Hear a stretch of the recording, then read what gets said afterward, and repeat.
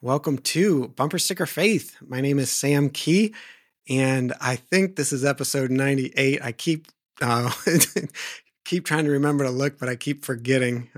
But we're getting close to 100, and today's we have a special guest as we get closer to 100, and his name is Dr. Ken Calvert. So welcome to the show. Thank you, Sam. Great to be with you. And you're at Hillsdale College, right? That's correct.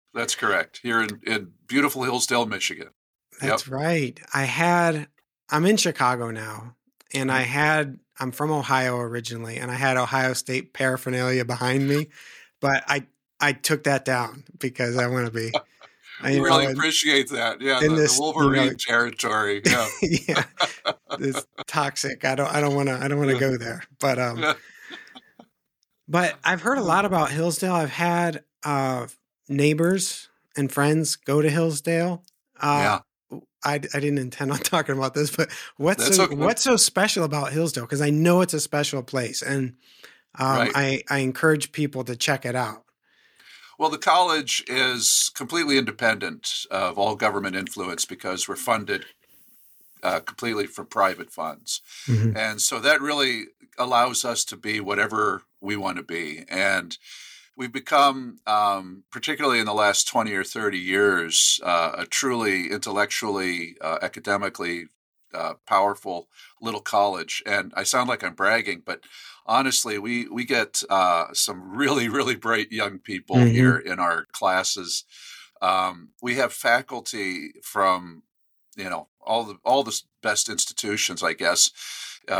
I don't know if I'd call them best anymore, but we get really, really solid faculty. So, and I, as a Christian, I could say whatever I want in the classroom, and we get mostly Christians of all sorts: Catholic, Orthodox, Protestant, of every brand. We have Jewish students. We also have students who are none of the above, either agnostic or even are libertarian atheists. Who all kind of lean conservative or libertarian, that kind of direction. But it's a great place. It's not monolithic. We get a lot of great conversation. I get challenged in my classrooms all the time, which is exactly what should happen. Yeah. And nobody gets in trouble for challenging each other. One of the most left-wing guys I know in the world is one of my, friends and colleagues here, and his office is right next door. And he can say whatever he wants. Mm-hmm. And as long as he has something to back it up, we're not about feelings around here. You don't say, I feel that this is right. You've got to have some facts. You've got to have some good evidence to back up what you're saying. And so it really is I would say, old school kind of collegiate activity here. Yeah. It's wonderful. Based on like the classical model? Absolutely. Okay. Absolutely. Rooted in Greco-Roman classical philosophy for all of its good and bad. And then also, Scripture, Old Testament, New Testament, Judeo-Christian background. All of this is a part of what Hillsdale does. And right now, we're really doing some really good work, I think. And not only here, but around the country. We've got you're starting in the East Coast, I saw.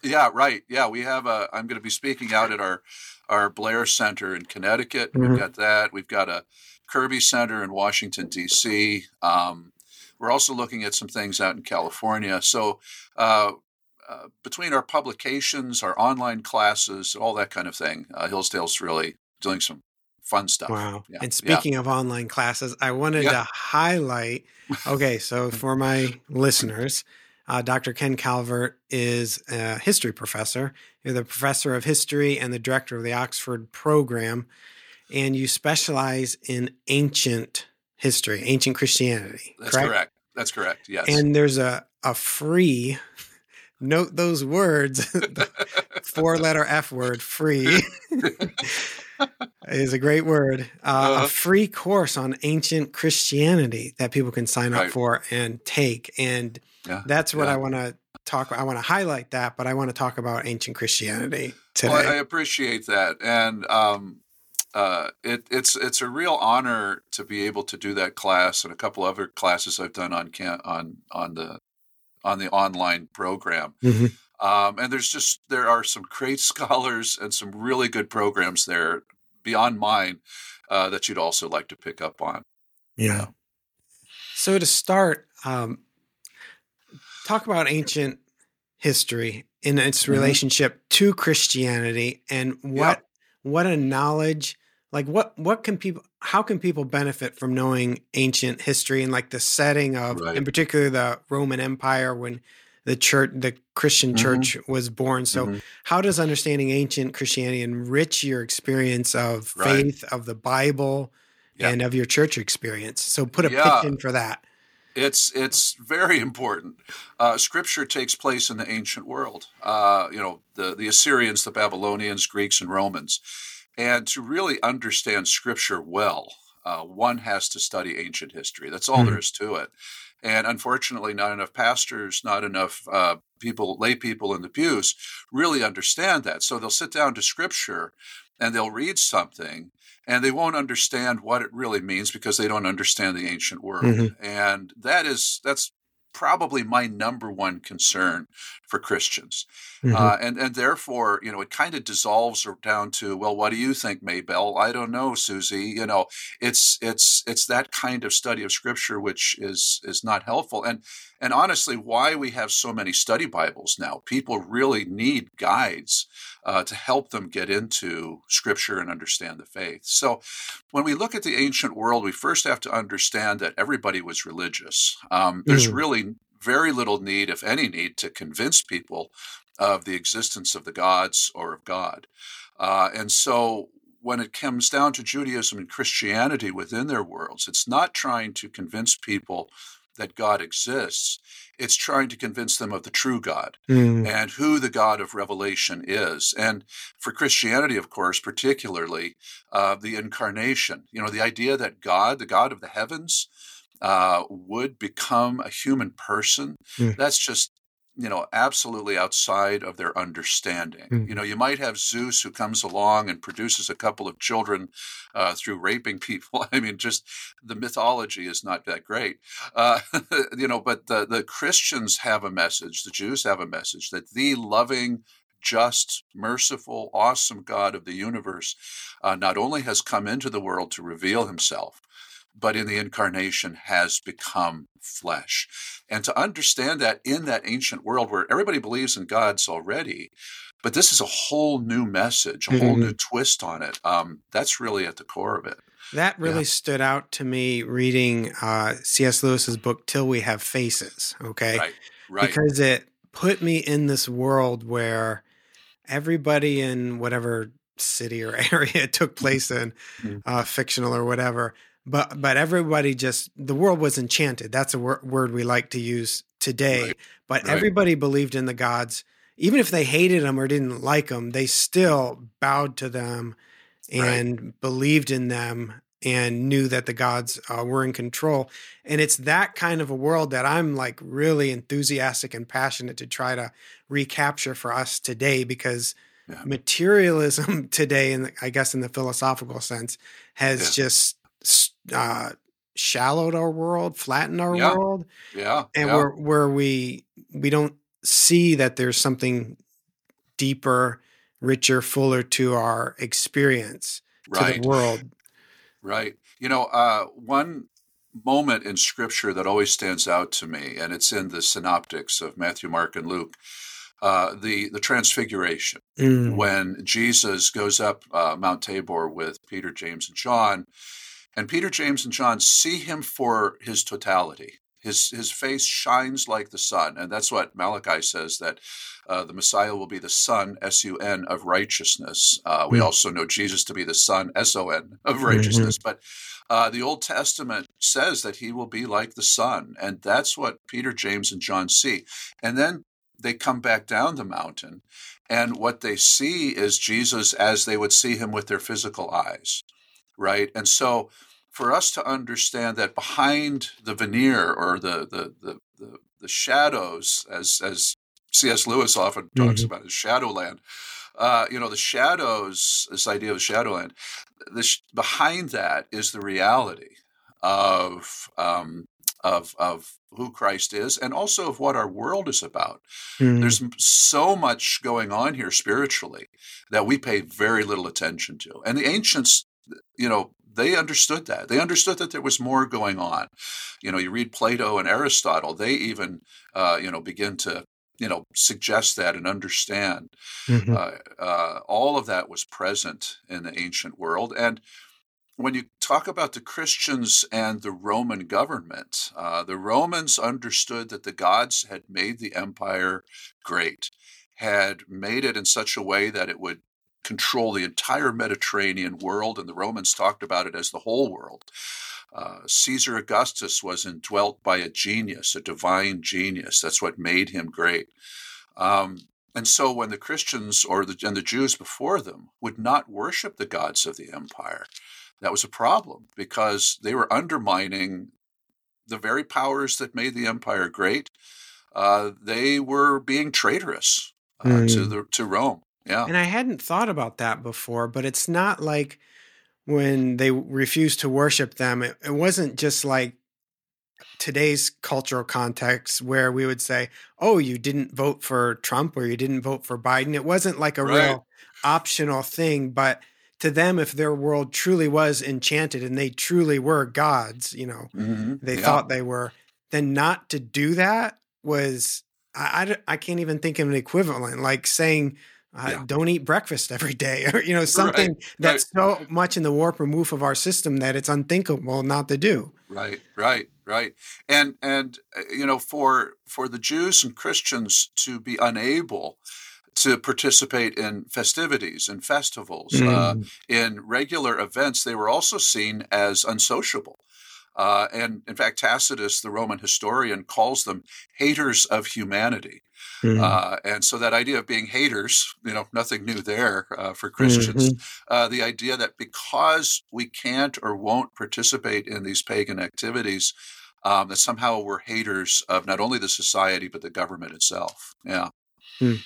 That moment when in Matthew 17, the transfiguration, 17 or 18 that you Yeah. mentioned, I imagine that the three disciples, Peter, James, and John, when after he came down, Yeah. they probably thought to themselves, how is he not this bright and glorious all the time? Like All the time. that was the real question, right? Right. And the thing is that he was. But they Yeah. couldn't see it with the eyes of flesh. And you also think there Mm, were two other human beings who saw that, Moses and Elijah, yeah, who were on the other side of that that's veil. right.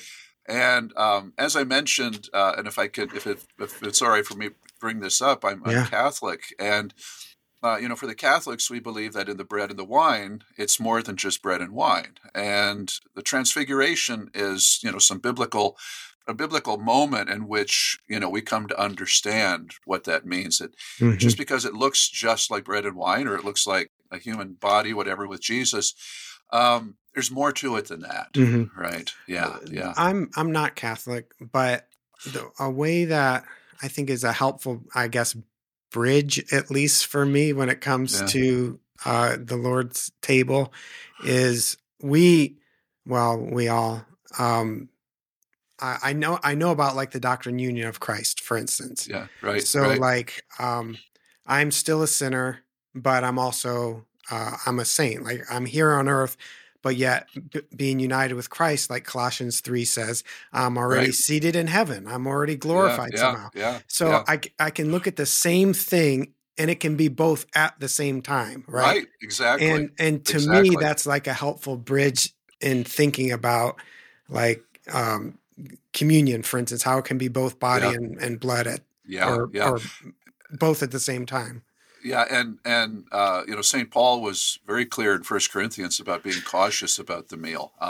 But Mm. we're getting a little bit off Yeah, our yeah, track here. I guess what I want to really emphasize is that this was a world for the early yeah, Christians that very much believed that there was more going on than just the yeah. physical, and there's more behind it, and so the Christians were persecuted in to a great extent because of these reasons, because they're unsociable, because they're not supporting the empire, particularly because they're not Mhm. participating in the religion of the world, of that world. And one thing people often don't understand is that um, the political powers or the governmental powers, the states of the age, they're the ones who approved which gods could be worshipped. Mm. You might remember the philosopher Socrates.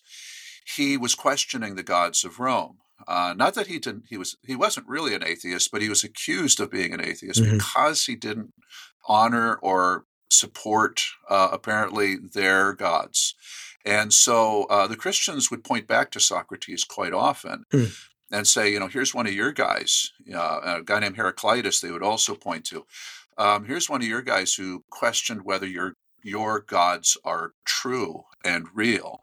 And so you mentioned in one of your notes to me, maybe talking about Justin of Neapolis, also called Justin Martyr, who was an apologist in the first century. And what Justin did was question whether or not, the gods of the pagan world were real. And then he pointed to Socrates and he said, maybe Socrates was a kind of Christian before Christ, questioning all of this, giving the Christians that kind of authority or a little bit of a bump. And Justin also said, in this world, whatever is true belongs to us Christians because we worship the true God. So he goes another step, into philosophy and philosophical discussion of what is true and what can we know, question that Socrates is asking.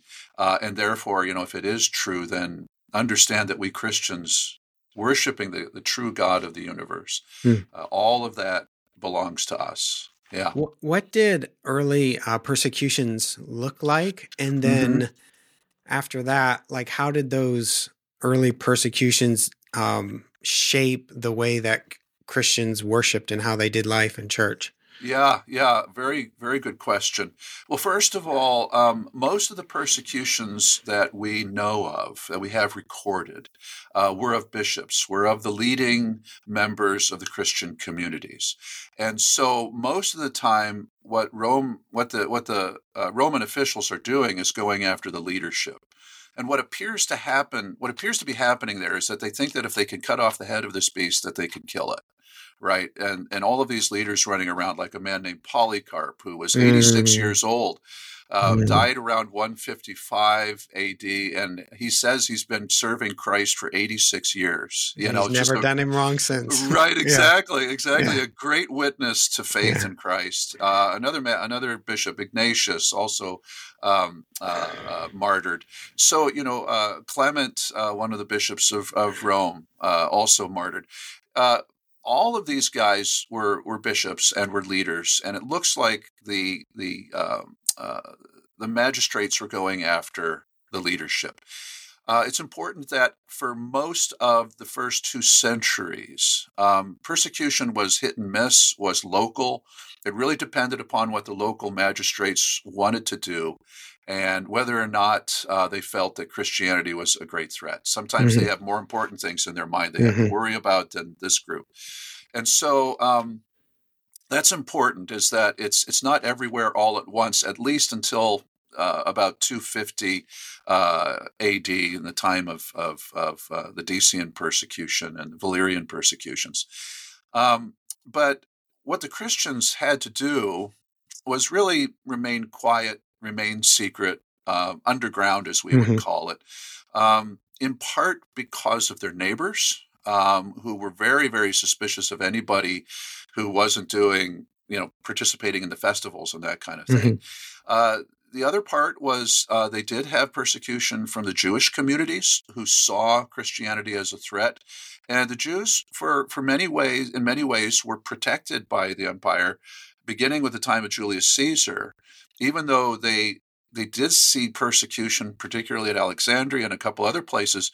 Still, the Jews had a very precarious kind of safety, and they didn't want that upset. And so, that's part of their life as well. And then you have the government, the larger government of Rome, with all of its various layers of rule. What they want is peace and quiet and concord. They don't want they don't want a mess. And so if they see a group that's causing trouble, the sacrifices aren't being made at the temples. The temples are emptying out because there are people becoming Christians, and that's undermining the whole system. Then the government is going to pay attention to that. Mm. So the Christians, stay quiet. And of course, most of the early meetings were in houses, house churches, very important. Also in catacombs, although I think that sometimes is overplayed, but they would worship in catacombs as well, because that was a place others were less willing to look to find them. And so you had very secret meetings. Now, what we do have a couple of great examples in a book called the Didache, and then in Justin of Neapolis, descriptions of early worship, post-New Testament. And the meal is always there. The Lord's Prayer appears. And in the end of the first century, the Lord's Prayer with the what has become the traditional ending after the Lord's Prayer, because in Scripture it ends much more briefly than what we usually use, but it's all there. And the Didache for people is, I think it's the earliest non-biblical text. It's from Greek, but you can get a copy. It's short. Yeah, perhaps Clement of Rome might be a little bit earlier. Okay. Didache is probably a number of documents that were sewn together at the end of the first century. So parts of it, probably predated Clement. Didache just means the teaching. The right? teachings, exactly. It's important in their worship that we understand that they're not looking to the pagan world for any part of their worship. They're not looking to the pagan world when they do begin to build churches. They're not looking to the pagan world to build temples, right? Now, they do in time take over a couple of temples and make them churches, but most of the churches are after the model of the basilica. And a basilica in the ancient Roman world was a governmental building in which, judgments were made. And so it's a seat of judgment. And so that's why churches take on the shape of the basilica, to remember that Christ is seated there. And he is our judge. He is our Savior and our judge as well. So this is all part of early worship. As time goes by in the third and fourth centuries, it's much more complete. You see have a much more complete understanding of how they're worshiping and where. Yeah. Talk about some more inspiring stories. You mentioned Polycarp, and Polycarp was being burned at the stake when he heard the voice that said, "Play the man." Yeah, that's right. Play the man, Polycarp. And he found out that he was going to be arrested, and he headed off into the hinterlands. And the early church struggled with this idea of martyrdom, because do we see it as a good thing? Because Jesus does say, this is a mark of your faith that you're being martyred. But on the other hand, they also know that he himself did not turn himself in. They had to come find him, right? And so there is this idea that, and Christians have always been pro-life. Christians do not seek martyrdom. There was a group up in Phrygia called the Montanists who believed that if you could just get everybody martyred and being killed, then the Lord would come again. There's kind of an apocalyptic idea.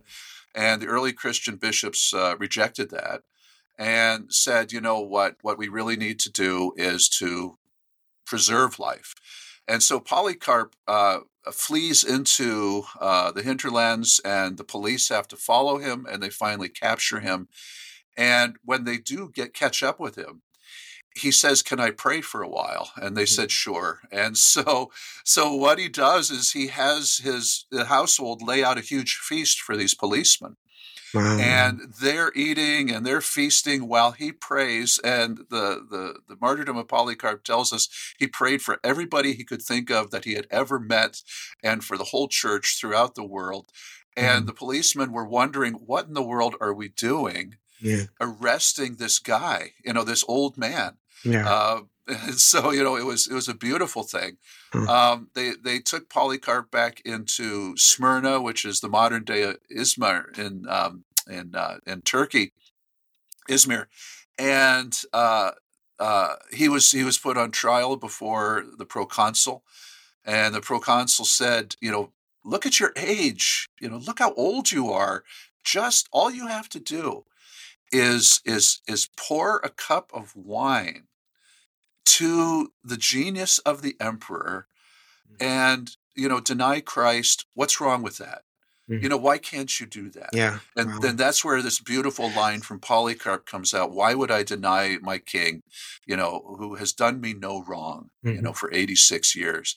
And he also then walks into the circus that's there, the Colosseum in Smyrna. And the proconsul says, deny Christ, say away with the atheists. And the Romans understood the Christians to be atheists. They were without a god, without an idol. They also saw the Jews this way. And Polycarp walks into the Colosseum and waves his arm around to all of these pagans sitting there, and he says, "Away with the atheists."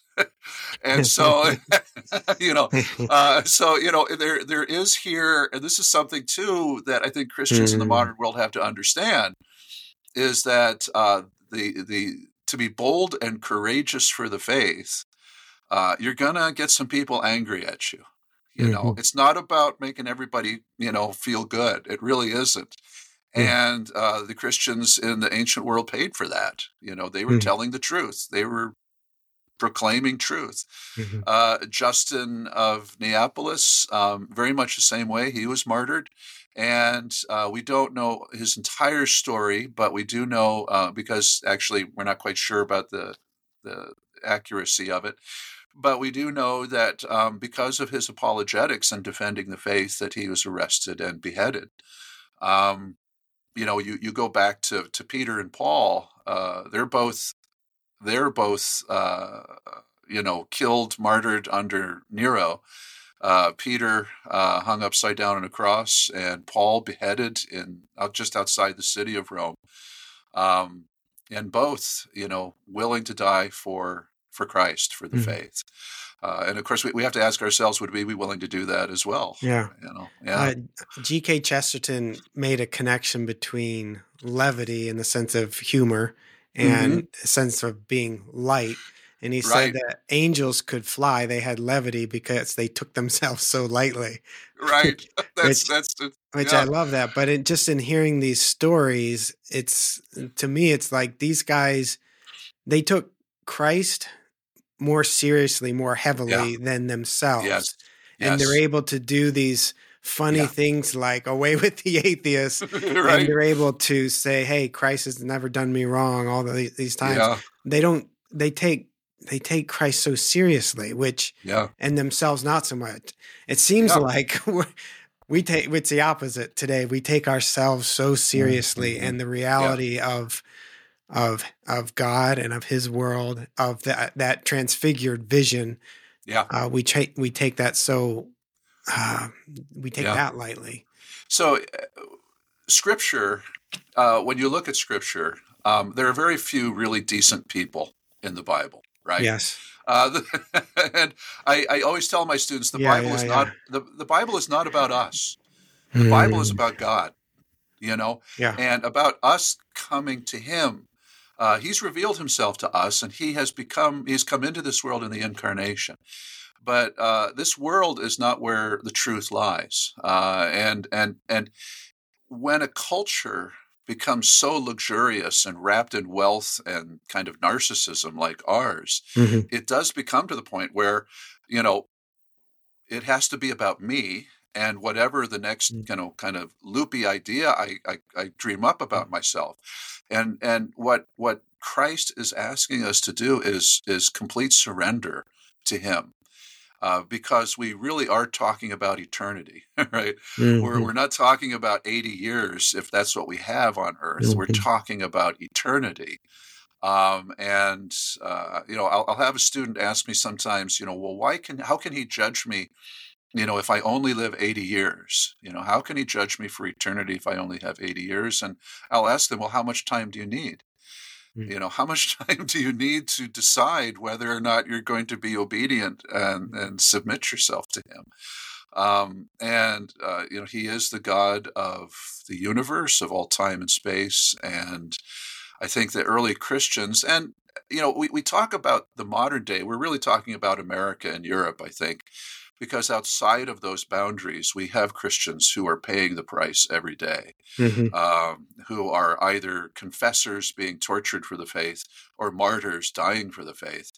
And so many of these early Christians, some of the folks I meet from Africa or South America, or China, Asia, they understand very well what these early Christians are going through.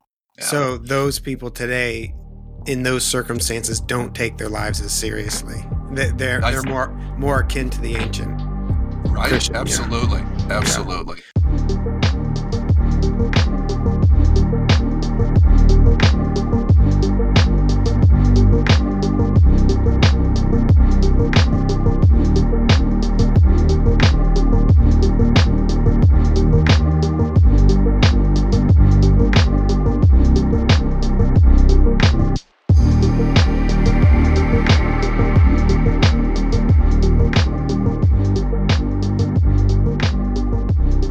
I remember hearing Father Mike Schmidt on his daily Bible reading, because I listened to that because I just like it. Yeah. But he brought up the idea of relics, and I always, like, as a evangelical, I think, oh, here we go. He's going to be talking about these bones of saints, and it's ridiculous.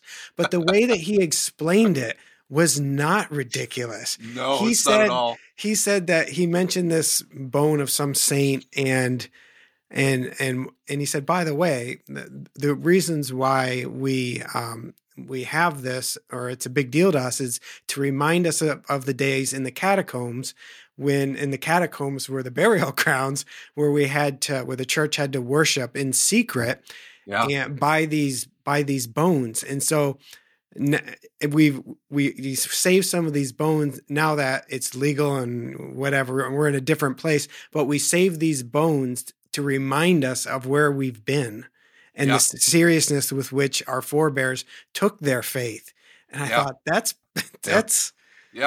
something. And if I might add to that, Paul would bless napkins or pieces of cloth and send them out, and those would heal. That's a relic right there, okay, because it was in the hand of an apostle.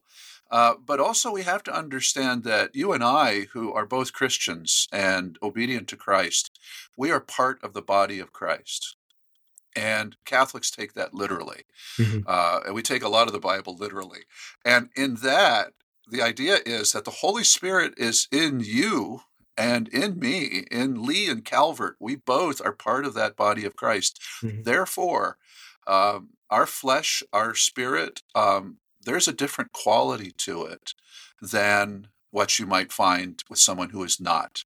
And so, the relics represent exactly what Dr. Schmidt was talking about, but also represent the continuing presence of Christ, incarnate Christ, through his children, through those who are part of the body of Christ on earth. And so, we don't worship relics. Relics are not to be worshipped, but relics are to be what we call venerated, or it helps us to recall and to remember what that particular saint meant to the body of Christ. And every time, Catholics talk about saints, we're not talking about those saints. We're talking about Christ and what he has done through them. And so, the bones of Ignatius, we still have those. The bones of Clement of Rome, we still have those. Peter and Paul, I've been to visit both of their tombs in Rome. And again, it's not that we worship those, but we remember what Christ has done in and through those saints. Yeah. Do you have any favorite heroes of the faith from this ancient time? I do. My favorite is a guy named Athanasius of Alexandria, who lived in the 4th century. And I could talk about him all day long. Athanasius was a great defender of the faith. In his work, actually, there's a wonderful text on the Incarnation And C.S. Lewis wrote an introduction to it. Hmm. He wrote a wonderful little essay called On Reading Old Books. Yeah. And C.S. Lewis talked about how in reading old books, we come to understand both the positives and negatives of the past. But Hmm. we also are humbled because we'll understand that in 500 years, somebody will be reading our books and wonder how in the world could they have been that way, right? So it's a humbling thing for us. But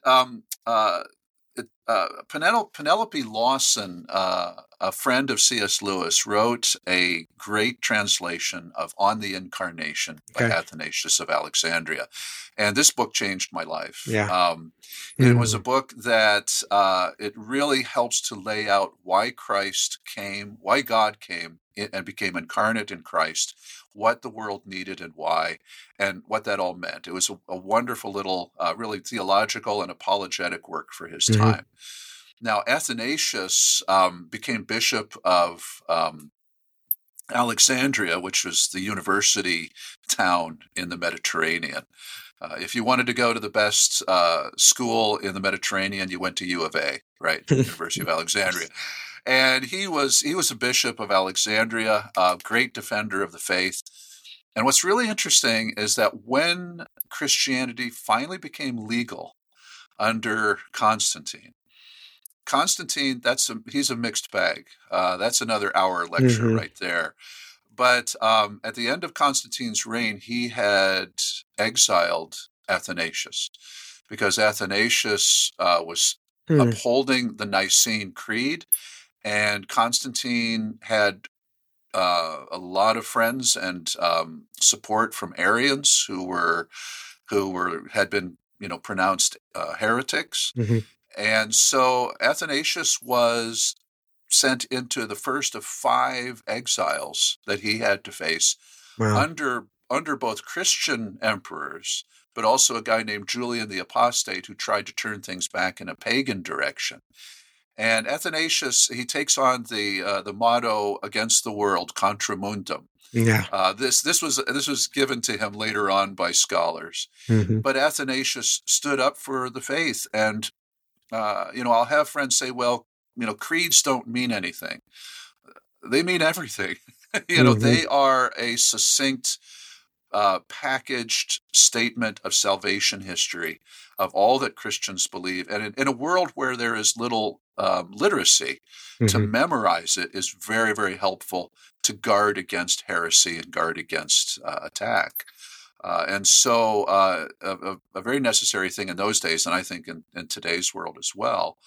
But Athanasius is one who stood up for all of that. He finally died back at home. I think he was at home in Alexandria as bishop for about 4 years out of 15 some years that he was bishop. Yeah. Yeah. That same book, when I became a Christian in college, and I immediately started taking like all these any religion course I could Yeah. take. It Yeah. was not Yeah. at a Christian school, but they still had Okay. a religion department. And I took a course with a guy named Father Mike, who is a Greek Orthodox Great. guy. Yeah. And he had me read that. He said, I think you should read that. So my first Christian book that I read Really was in the 90s was wonderful. On the Incarnation by Athanasius. And That's great. that it just blew me away. And Yeah. I remember I was so taken up by it. It was a book from the library. And when I read books, I like process by like drawing pictures. And I wasn't even aware I was doing this, but he checked the book out of the library after I had it. And he approached me and he said, I see you read this. I'm like, oh, how do you know? And he's like, you need to erase all these drawings in the margin. He says, at That's one great. point you have this picture of a face that you erased. And I'm like, yeah, because that's what Athanasius was talking about, the image of Yeah. and all that. But one famous thing that Athanasius said was that God became man so that men might become God, Yeah. might Yeah. become divine. Yeah. Huge idea. They call it glorification or Yeah. Christification. deification or Christification. I haven't heard Yeah. Christification. I've heard theosis, Yeah. Yeah. deification, Theosis. glorification. Mhm. Could you talk about that doctrine while we're? Yeah. So what we Christians, believe, and Protestants do too. Yeah. It's called sanctification, right? You're justified and then you're sanctified. The idea that as you are saved and become more like Christ, it's not just a spiritual or symbolic idea, but you are literally, the entirety of your person is becoming more like Christ. And when you see saints and people around you who, are clearly just full of Christ, people who have really dedicated and surrendered themselves to Christ, this is what we're talking about. Now, nobody, I think, thinks that that happens before you die and enter into the beatific vision. But you have these saints who are just remarkably full of wisdom and understanding, and are willing to suffer and to deny themselves, Mhm. all as Christ did for us. All of those, and there too is the model of sainthood: is what has Christ done for us, and therefore what we do is, pray and ask the Lord to make us more like Him. And we do that through our struggles and our suffering and our prayer and our work and all the things that bring us closer to Him. So that is the whole idea. That's what Athanasius is talking about. This idea that we become more Christ-like. Yeah. Yeah.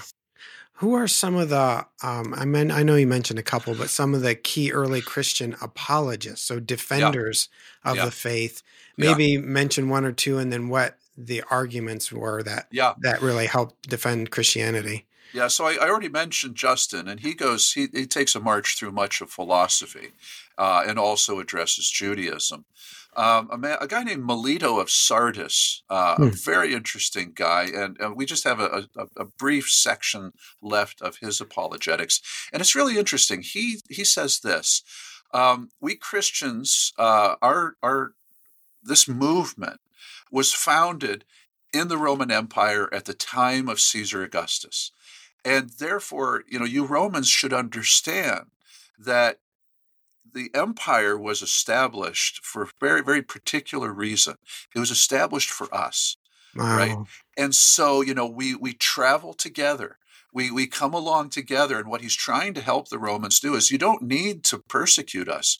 You don't need to kill us, because really, uh, we were born at the same time that under Caesar Augustus, this empire was established. Hmm. And so, we're a good thing. Hmm. And clearly the God of the universe, who we worship, the true God of the universe, wanted this to happen, right? And so let's get along. Let's travel together. And he mentioned a couple of emperors who were numbskulls, like Nero and Domitian. But otherwise, he says, your emperors have been good for Christianity. And really, what he's kind of what blinding himself on purpose to all of the persecution that's going on, and trying to emphasize the good, and really get across to the Romans and to whoever will hear that this is a good relationship, and that God in His providence has made this happen. And this is something that Christians will consistently look back to. Eusebius of Caesarea, the great historian, this is one thing he's trying to show, is that in the midst of all the persecution and bad things that happened, Christianity became part of Roman imperial history. And that's actually how I teach the Roman Empire. I Hmm. teach it alongside Christianity. And I think Melito of Sardis has really got a great point there. And lays that out for them. Yeah. Do you think there's like the word became flesh, John Yeah. 1:14, Hmm. the incarnation? Do you Yeah. think, and I know that happens individually, right, as we were talking about, but the way you just described that, it's as if Christianity, let's say that's the logos, the word, it becomes enmeshed or infleshed within a culture too, and it kind of maybe needs that or works its way out in that. Yeah. It seems like there could be something to that. Yeah, and a number of theologians have played with that idea, and you find that idea comes up every once in a while among the ancient Christians. The idea that the church is the soul of Mm, the Roman Empire, and that's right. Melito actually kind of suggests that, and you find this elsewhere, that Melito really is saying here that well, all of human history is not distinct from God's plan. It's not distinct from God's Mm, providence. In fact, it's all intertwined. hmm hmm And we can say that about the United States and our culture as well today, hmm however strange and crazy it seems. Really, in the midst of it, Christians are, and the church is the soul of what's going on here. hmm And one has to push away all the other insanity in order to really realize hmm that and capture that and see that. Yeah, I've yeah. actually been thinking about this idea sort of like that lately. We know that, like, for instance, the Jewish temple was supposed to be a microcosm of the universe, of the Yeah, world, right? yeah, And yeah, then the human body, too, is then a microcosm of the temple, which is the microcosm of the world, right. and so forth. But it strikes me too. Could that be said of all of history too? Like you were saying, Yeah, can all of history, world history, be thought of like as a mini worship service, yeah, or yeah. of God's greater work in the world? And it's like, when I think about life like that, it's like, wow, what part of the service are we in now, or Right. Yeah, what part am I playing? yeah, And yeah, this big talk about an enchanted world. It's like, yeah. it's not just that it's enchanted by dancing fairies everywhere, Uh-huh. kind of arbitrarily, No, but right, right, right. it's seriously enchanted in the sense of we're in a worldwide worship service that God Yeah, is yeah, conducting with the yeah, help of unseen spiritual forces, with yeah, us incarnate yeah. human beings, and that, I don't Right. know, that Yeah. And Sam, excites me. yeah, it's wonderful. And when I'm in our church able to come to the mass and to the meal, it's not happening only at that moment. Like this morning, at 8 o'clock, we're sitting down with Jesus, back in the first century at the Last Wow. Supper, right? And so, when he says to anamnesis, to remember, as a memorial, Hmm. it's like the Jews and the Passover. The Passover is always thinking as if you're back in Egypt at that moment. That's right. And then every Passover is still part of that. It's not distinct and separate through time. And same with the celebration of the Mass. It's not some sort of sacrifice over and over again. It is the same one all the way through. So it's supposed And to link you back yeah, to that. yeah, yeah, It's like even the word remember, you remember, you put the yeah, members back together and into right. one thing, right? In our mind, in time and space, we're thinking, oh, that was 20 years ago, Yeah. right? Remembering that. Yeah. And the Greek that's used there really is not that kind of remembering. The Greek that's used there is a kind of remembering that puts us back at that moment, Hmm. that continues on through. And so, again, in our human experience, and this Hmm. is something that Melito and Justin and the others are really getting after, is this idea of uh, time, space, history, all being part of God's story. At Easter, we always call the fall, Adam and Eve, the Hmm. fall, we call it a happy fall, That's a right. happy, Wow. because it's a tragedy at that moment, Yeah. but the whole story is a comedy. In other words, not ha-ha comedy, but a Yeah. comedy in that it ends well. It Yeah. ends with salvation, right? Yeah. And so, the Mm. fall happens right after creation. And this is something, of course, that Athanasius of Alexandria begins to get at as well, that this is all part of salvation history. Hmm. It's a plan Wow. that God has already unfolded, George for, Herbert's poem, right. Easter Wings, when he Yes. says, "Then I shall imp," which means like graft, "imp my wing, my little wing, on thine, and the fall shall further the flight in me." Right. What, Exactly. Isn't what that an great? idea. What if Yeah. that's that happy fall? Like, Yeah. because of Yeah. this, I can go further into Christification, for instance, Right. right? Yeah. Yeah. Right. Right. I am drawn in as a child of Christ into him, into his very body, Yeah. and become part of that. And it's just a wonderful thing. I even Yeah. think like the book of Revelation too being read Right. in this sense, as Yeah. in it's a future, if I could say that word, but like the cosmic worship service. Yeah. All of the book of Yeah. Revelation can be read like, okay, Yeah. now I'm bringing you up, John, to see what I've Yeah. been seeing all along. That this Right. whole world history, this whole thing, this is a worship service, and you Yeah. can actually It is. plot out in the book of Revelation how it's a worship service. Yeah, and the That word, altar is there, and there is a procession, and it yep. says that the martyrs cry out from beneath the altar. That's why Catholics keep little pieces of martyrs under their altars. Mm, It's all mhm. related to the revelation Yeah. of Saint John. And I also point out to students, read the list of who's not going to be there, and take that very very Mm, seriously.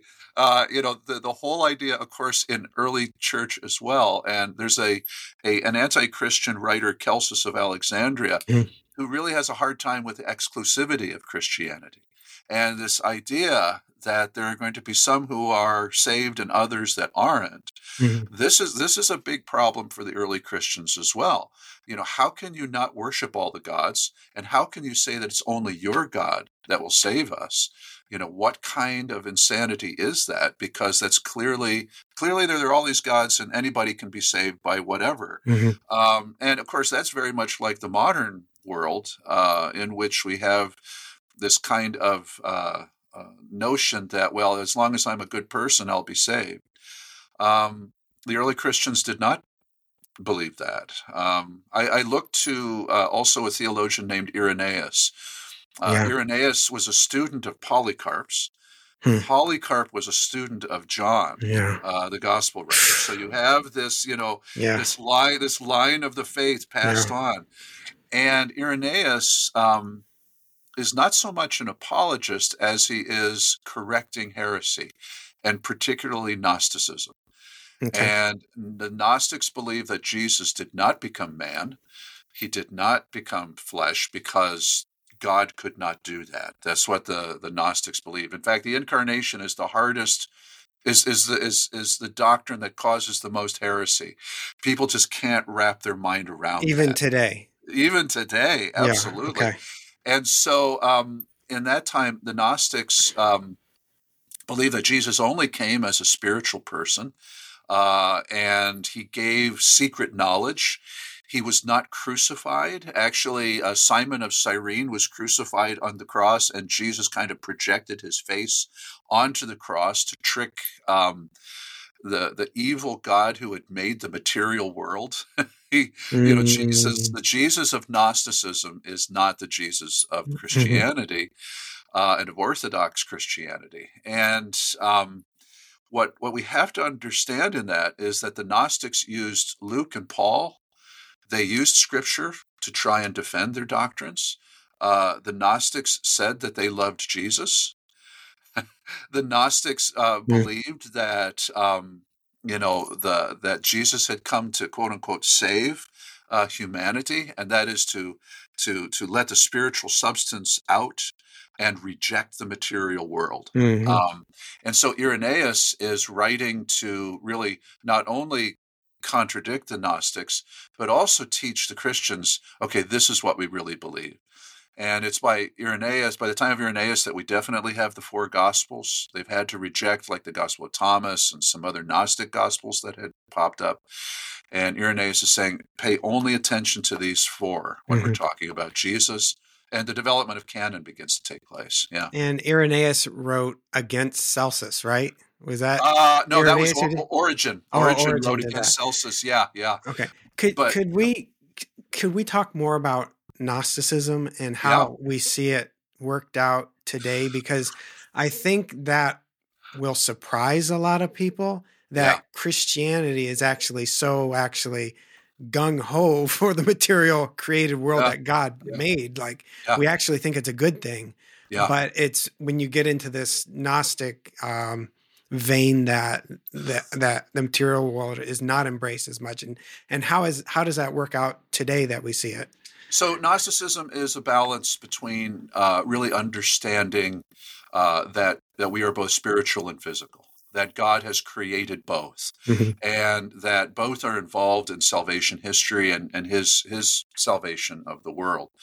Um, so when we talk about a dualism where the spiritual is good and the material is bad, you see that in a lot of the Eastern religions, in Mhm. Buddhism, Hinduism, and a variety of kind of modern New Age kind of things.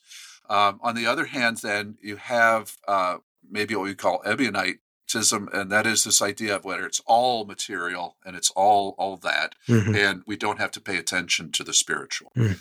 Now, there's also this thing where within Christianity, the trouble of understanding how they fit together. The Gnostics, one way you could tell someone was a Gnostic is if they did not believe in the real presence of Christ in the Eucharist, Mhm. that the Eucharist is only a symbol and it is not also a spiritual reality. Mhm. Right. And so what you have in, for instance, in Justin, who describes the Eucharist as being the real body and blood of Jesus, that is something that in that ancient world they could not accept. And again, the Christians were not being cannibals because the body was alive. Mhm. That's what Jesus describes in John chapter 6 and what Paul describes in Corinthians. This idea, and within a lot of Christianity, this idea that, well, a spiritual reality is only symbolic or not literal or that kind Mhm. of thing. That's a form of Gnosticism Mhm. that is within a lot of Christianity, I would argue. Now, there's another aspect of this where the Gnostics believed that Satan in the garden was actually a good guy. He Mhm. was trying to convince Adam and Eve that the God who created the world was evil and that the God who created the world was trying to trick them and didn't want them to be like him. All right. And so the Gnostics believed that Satan was actually trying to tell them the truth. Mhm. And this idea that Satan and Jesus are on the same side, this is also present in a number of of modern groups that Mhm. call themselves Christians. I'll just say it: the Latter-day Saints have an idea along those lines, Mhm. and that is decidedly Gnostic. Yeah, Mhm. What happens when we don't embrace? Well, what happens when we fall towards Gnosticism and thinking that material things are bad, our bodies are bad? yeah, What happens then that can go wrong just in the average Christian's life and perspective? And yeah, how can we correct that? I guess yeah, I read a new book yesterday by Pastor Dr. Gavin Ortland on uh-huh. humility, Yeah, and he makes a big deal about like celebrating the fact that you have a body and that God became physical, like Jesus was yeah, physical, yeah, like yeah. he so that shows some kind of a blessing or embracing of that. And Right, so we shouldn't, and part of glorifying God is learning how to I guess live in our bodies the right way. But maybe right. he didn't say that. But what are some of the dangers of not um Well, yeah. so actually, the Gnostics teach us some good lessons on this as well. Uh, they had two responses to their Gnostic theology. One was to be very ascetic and treat the body as if it's evil. The other is the other end. It doesn't matter because the body doesn't affect the spirit, and so let the body be as sensual as it wants, whatever it Oh, wants, yeah, right? yeah, yeah. And so you have these two extremes, right? And you find this in That's helpful. Orthodox, yeah, you find this in Christianity, Orthodox Christianity as well. That you'll find people who are really like, I'm going to hurt my body. Yeah. Within Catholicism, sometimes you see these people, Yeah. which the church doesn't approve of, whipping themselves. That's really not what we're looking for. And then the other side is, well, it's just my body. I can do what I want. And Paul makes some suggestions of this in his writings. It's the bottom line here is that Christians need to understand that the spiritual is good. The spiritual Hmm. is good. The physical is good. It's all created, and therefore we need to treat it as a gift from God. And in treating our bodies, being healthful, all of the things, not being overly obsessed with them, Yeah. that kind of thing. But of having that balance is definitely true. Jesus is someone who suffered in his body. He felt the pain. Hmm. And for us, when we feel pain or when we experience that, we shouldn't think, well, this is all entirely evil. Satan wants us to think our bodies are evil, even when they're in Hmm. pain. And what we have to remember is that our dear Lord, suffered, and that was all for the good, Hmm. right? And so, there's also the suffering aspect that comes into it. And we're a society that thinks, if you're suffering, then you've done something wrong, or Yeah. there's some kind of thing going on there that is negative. And what you often find with these saints is, if I'm suffering, you know I can be suffering alongside Christ, and his suffering was good, right? Yeah. So there's both the suffering and then the sensuality and finding a balance and all of that. That's so important because, yeah, I think we tend to fall into either of those traps. Like Yeah, when we want to reinvigorate our faith, we think, yeah, beat down the flesh more, the body right, more. When in right, actuality, maybe you have a soul conditioner, you're worshiping the wrong thing, and the body's yeah, just following, right, in right, tow. right. Um, or yeah, I And recognize both of those. sometimes the early Christians, this is kind of the downside. You have this in Clement of Alexandria, where they're really downplaying the idea of marriage and of sexuality. Now, Jesus says, in relation to divorce, there are some people who are going to be serving only the kingdom of God. They're not going to be married. They're going to be Hmm. virgins their whole life. In Revelation, it says part of the procession in Revelation will be a procession of virgin men. That there are those who are going to set themselves aside, or God is going to set them aside for his service. But there's also the idea in Scripture, and also it begins to come out in the early church, and Clement of Alexandria as well, this idea that marriage is a good thing. And people ask the question, well, why are Christians, so obsessed about sexuality? And what I try to explain to my students is, look, the Lord gave us spirit. He gave us the power of reason. He also gave us the power or the ability to procreate. And this is so important. This is why abusing sexuality and procreation is such a bad thing, because this is actually a reflection of God's image in us, that we're able to create, quote unquote, more people, right? Human Yeah. beings. And Yeah. so to remember that very thing, Mm. sexuality is actually in its best form, is a gift of God, and is an expression in humanity of his creation. uh you know this is why it's just so important to get a right head around that, to both enjoy it because it's supposed to be enjoyed, but also to understand that it can't be mistreated and can't be disorderly, right? Yeah, Life, like every person was created by a sex act. Like yeah, yeah, it's just yeah, it's amazing that yeah, an eternal life right, happens, not eternal, immortal, I guess, from now yeah, on, yeah, came from that. right, And no wonder that the enemy, Satan and evil, want to oh, attack this yeah, area in our lives so much. And I've yeah, definitely felt under that attack too. yeah, yeah. But Every man it's has, yeah. and that's part of the modern world as well.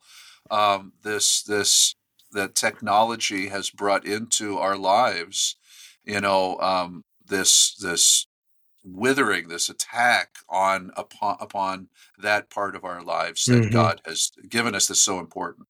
And if I Yeah. could get controversial, Yeah, sure. it plays into our view of, I guess, men's and women's roles. Like we tend to think that the higher status roles have to do with being a CEO or having whatever kind of career and equal opportunity, all Right. that. But I'm like, okay, let's just think about this objectively for a second.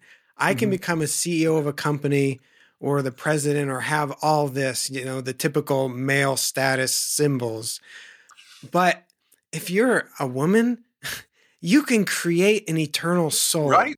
that will Yeah. last Yeah. forever. Like long after my Yeah. business has toppled, long after the Roman Empire is gone, the soul that you created from your womb Yeah. is still there for eternity. And like, Yeah. what is the greater act? Yeah. It's just, but we've bought into all these lies, guys too, and thinking that Right. like Right. like accomplishments or position are better than being a father, for instance. Right. Like Right. it goes both ways. It's just And the idea that somehow men went off to work because that's really what their meaning in life was a lie. They went off yeah, to work to pay for and protect and provide for that family that that was at life. home, Yes. right? Yes. That's why they dug in the mines. That's why they were driving Yeah. trains. They were doing all of this stuff, and it is again, it's a lie that somehow going off to work and all the pressure and all that's there is somehow better Yeah. than the most important work, which is at home. That's Yeah, right. yeah, That's right. That's awesome. yeah, Anything else that we need, you feel that maybe students respond the most to yeah, about ancient Christianity practices or beliefs that yeah. you would like us to recover today? Well, Even yeah, just a little bit. yeah. I think that actually, I'll focus on Scripture. When I start my classes, I'll tell the Protestants, Jesus didn't leave a Bible. That had to develop. All right, Hmm. and so you Protestants are going to be a little bit discouraged by that. I'll tell the Catholics, the papacy was established in Peter, but it doesn't become what we know it to be today until much later. And so if you're a Catholic and you want, a strong papacy from the beginning, that's not there either. Hmm. But focusing on Scripture, what is really remarkable is how the Holy Spirit guided the bishops, guided the leadership through a series of councils and synods and meetings to really give us the Bible that we have. And it's the church that I belong to. The Catholic Church understands it as being inerrant and perfect. Hmm. And I want students to understand that is trustworthy and that they should use it, of whatever denomination they are, and use it with good guidance and good input from reliable sources, Hmm. reliable guides and teachers. But that is really the foundation of where our theology, our doctrine, God uses reason, helps us through reason and the Holy Spirit to do that. And finally, I remind them that if they look around themselves and see that the leadership of the Protestants or Catholics, all of these leaders are, off base and Hmm. sinners and hypocrites, and, we Hmm. can talk about, all kinds of Catholics are, all kinds of Protestants. I was, Rabbi Zacharias was a huge, Hmm. disappointment to me too, that kind of thing. Yep. We have to remember that everyone who wrote a book of the Bible was the same way. Mm. And Paul is clear about that. He says, I'm a sinner, right? Yeah. It's the Holy Spirit that works through those writers to give us that word. Mm. Similarly, in the church, even though our leaders are human beings, our pastors are human beings, somehow the Holy Spirit is working through those pastors, those ministers, those priests, Mm. in the unfolding history of the church. And again, this gets us back to that earlier theme, that whatever insanity we see going on around us, whether Mhm. it's the culture or the church itself, the Lord, for whatever reason and however he sees fit, he is unfolding salvation history according to his plan. And Wow. Thanks be to God. Yeah. And that's humbling right there, right? It's such a word of hope. And yeah. I think of a battery, it has the positive and the negative terminals. Right. And somehow God has chosen to embrace and use all these, quote unquote, negative terminals in people and institutions. Right. And that's where the real energy of the church is. As a historian, I can tell you we've been in a lot worse fixes than this, right? Wow. I could give you a whole history of that. Yeah. But it is bad. And there are some really new, kind of really strange things. But in the end, the Lord has had his hand and he has been present through all of it. Yeah. Awesome.